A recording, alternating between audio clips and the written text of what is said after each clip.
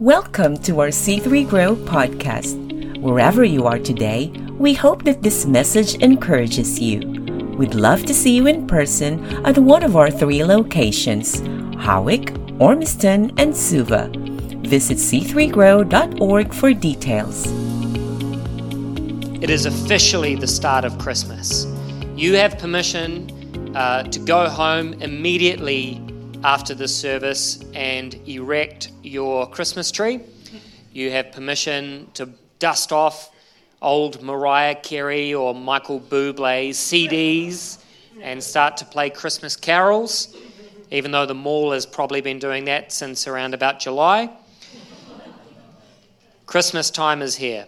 And as we begin to think about and move toward this great celebration of Christmas, I think it's worthwhile, even for us grown-ups, maybe even especially for us grown-ups, it's worthwhile to reintroduce ourselves to the great story of Christmas. Now, to my mind, Luke tells the story best. So come with me in your Bibles to the very first chapter of Luke's Gospel, from which we'll begin our year-end sermon series by now reading Luke 1, verses 26 through to 35.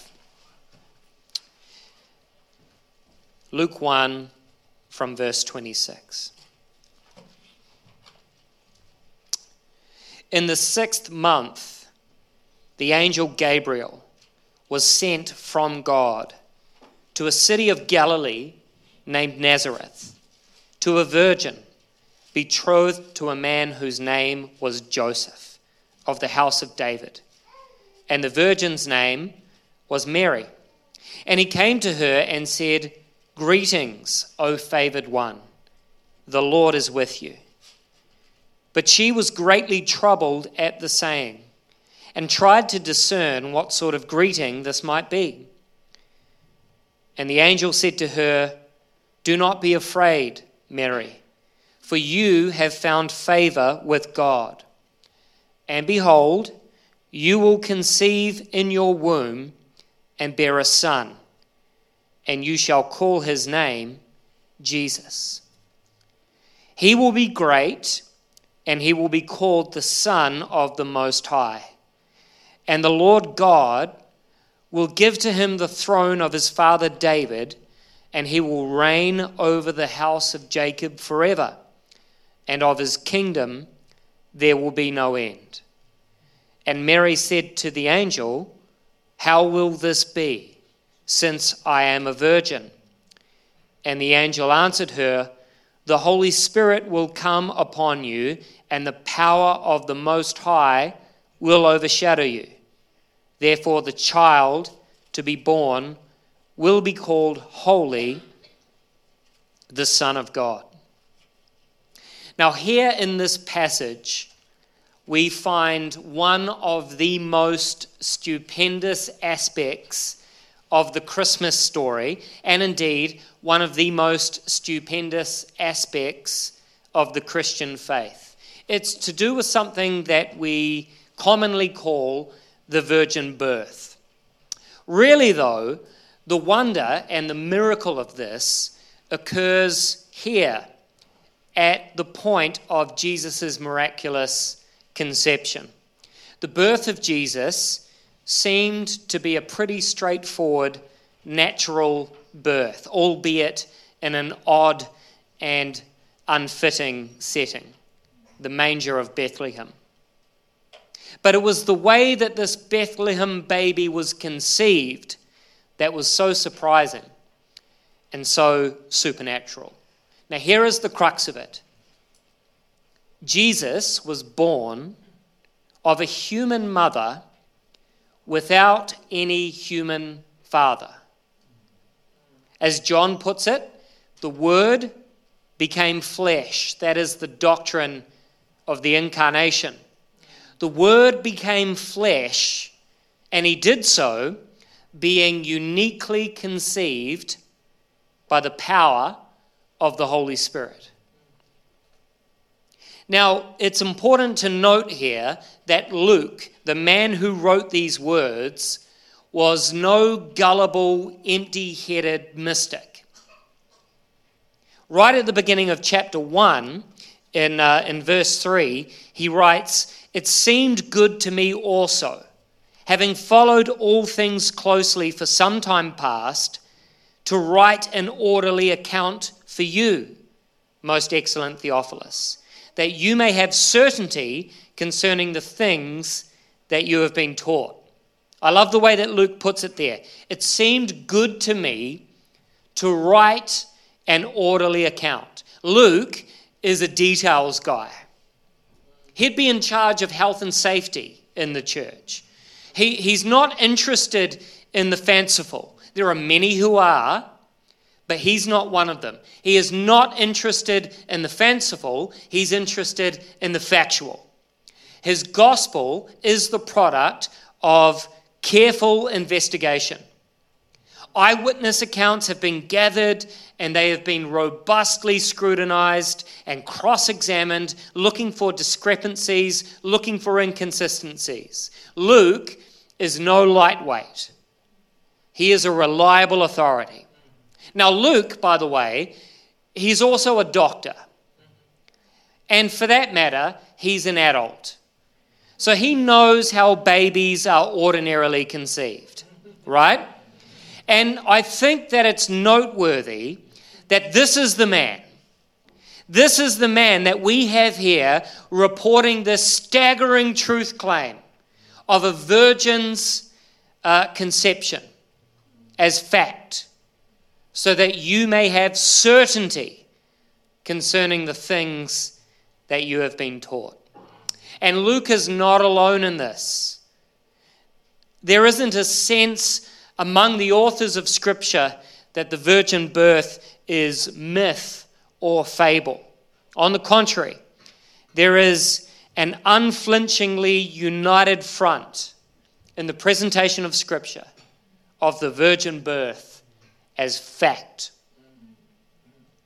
Nevertheless, for around 2,000 years, there have been those hanging around the church who have denied the virgin birth as fact.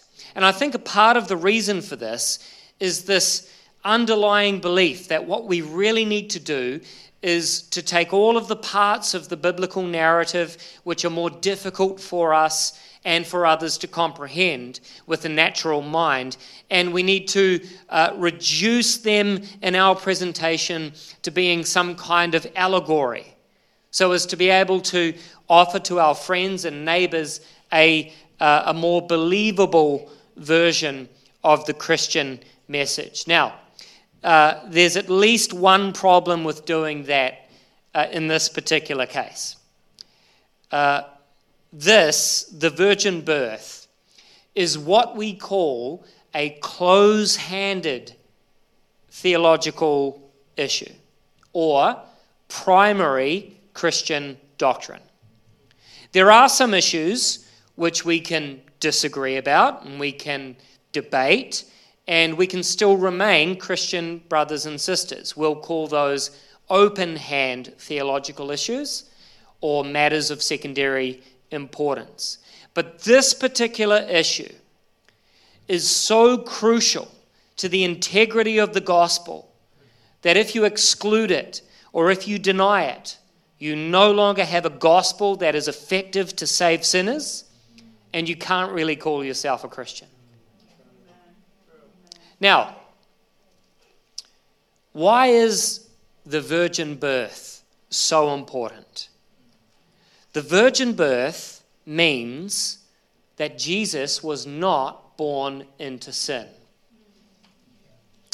The virgin birth means that Jesus did not have a sin nature. That's important. Come with me over to Romans 5, and look with me to verse 12. Paul writes this: "Therefore, just as sin came into the world through one man, and death through sin, and so death spread to all men because all sinned. So it would seem that the sin nature, the Adamic nature, it spreads or is passed down from one generation to the next generation through the father. And anyone born with a sin nature is by nature a sinner, and therefore incapable of being a spotless, unblemished sacrifice for sins.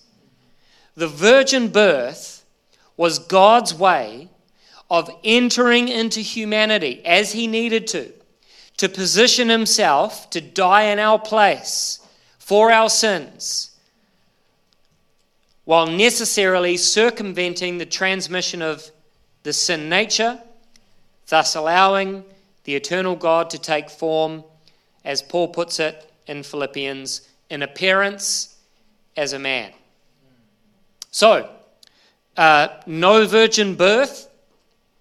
If it turned out that this was all allegory or fable and Jesus is just the natural product of an ordinary sexual relationship between two fallen descendants of Adam, then he can't die on the cross for your sins because he needed to die on the cross for his. Do you see why this is in the primary doctrinal issue category?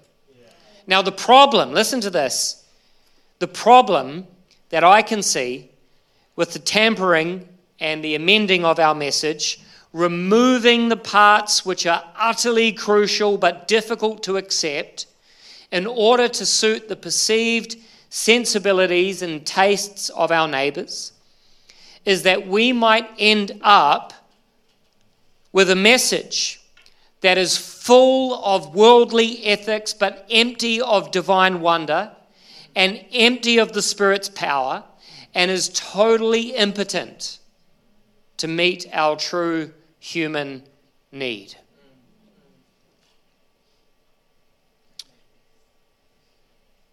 Now, one of the reasons why this is so fantastical and so hard to believe is that these sorts of conceptions and births aren't particularly common, are they? In fact, of all of the innumerable conceptions and births in human history, this is truly one of a kind. If these kinds of conceptions were taking place left and right, this really wouldn't have much of an impact, would it? It would just be believable and ho-hum. And that's a part of the rationale and the plan here. This was a completely unique conception for a completely unique birth of a completely unique child who would perform a completely unique work, which he was completely, uniquely able to perform.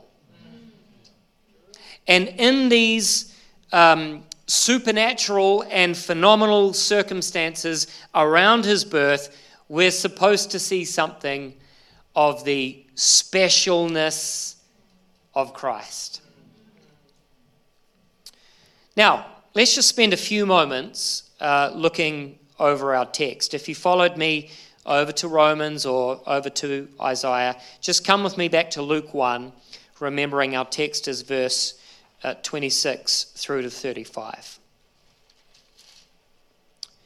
In the 6th month, that is the 6th month of the aforementioned pregnancy of Elizabeth, in the 6th month, the angel Gabriel was sent from God.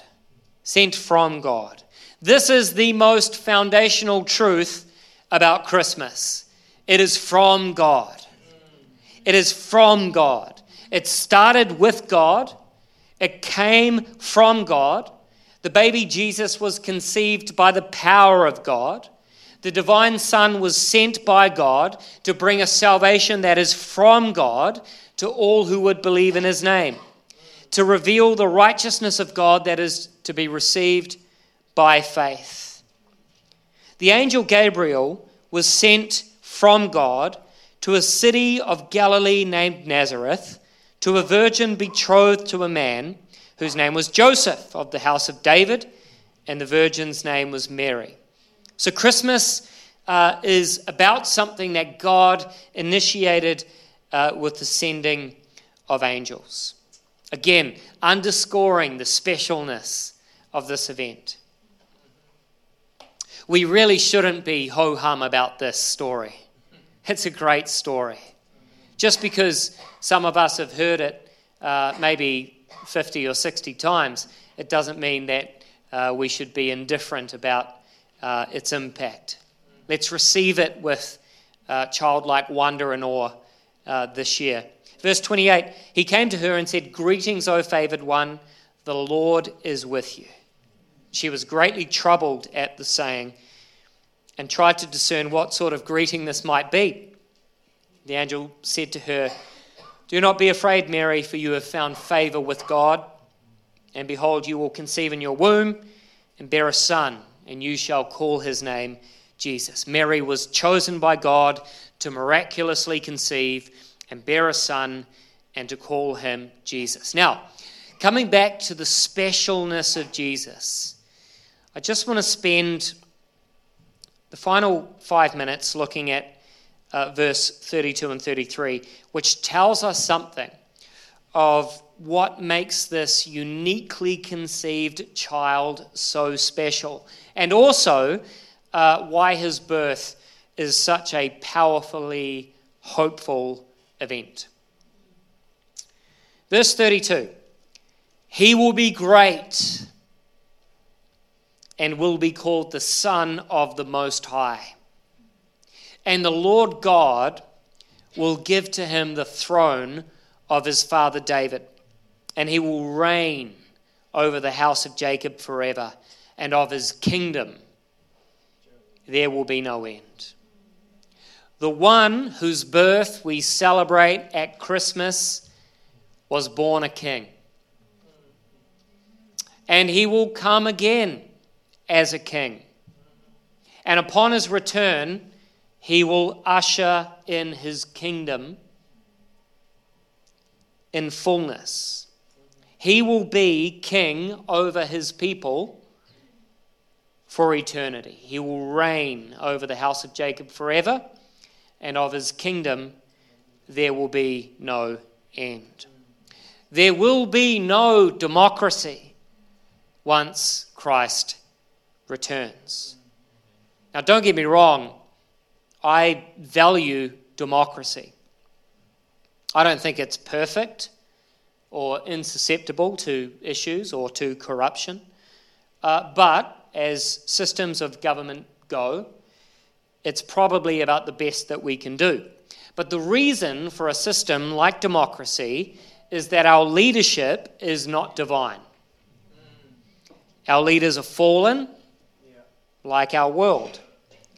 And democracy, as a system, offers us some protection against the corruptions of power, and we need that.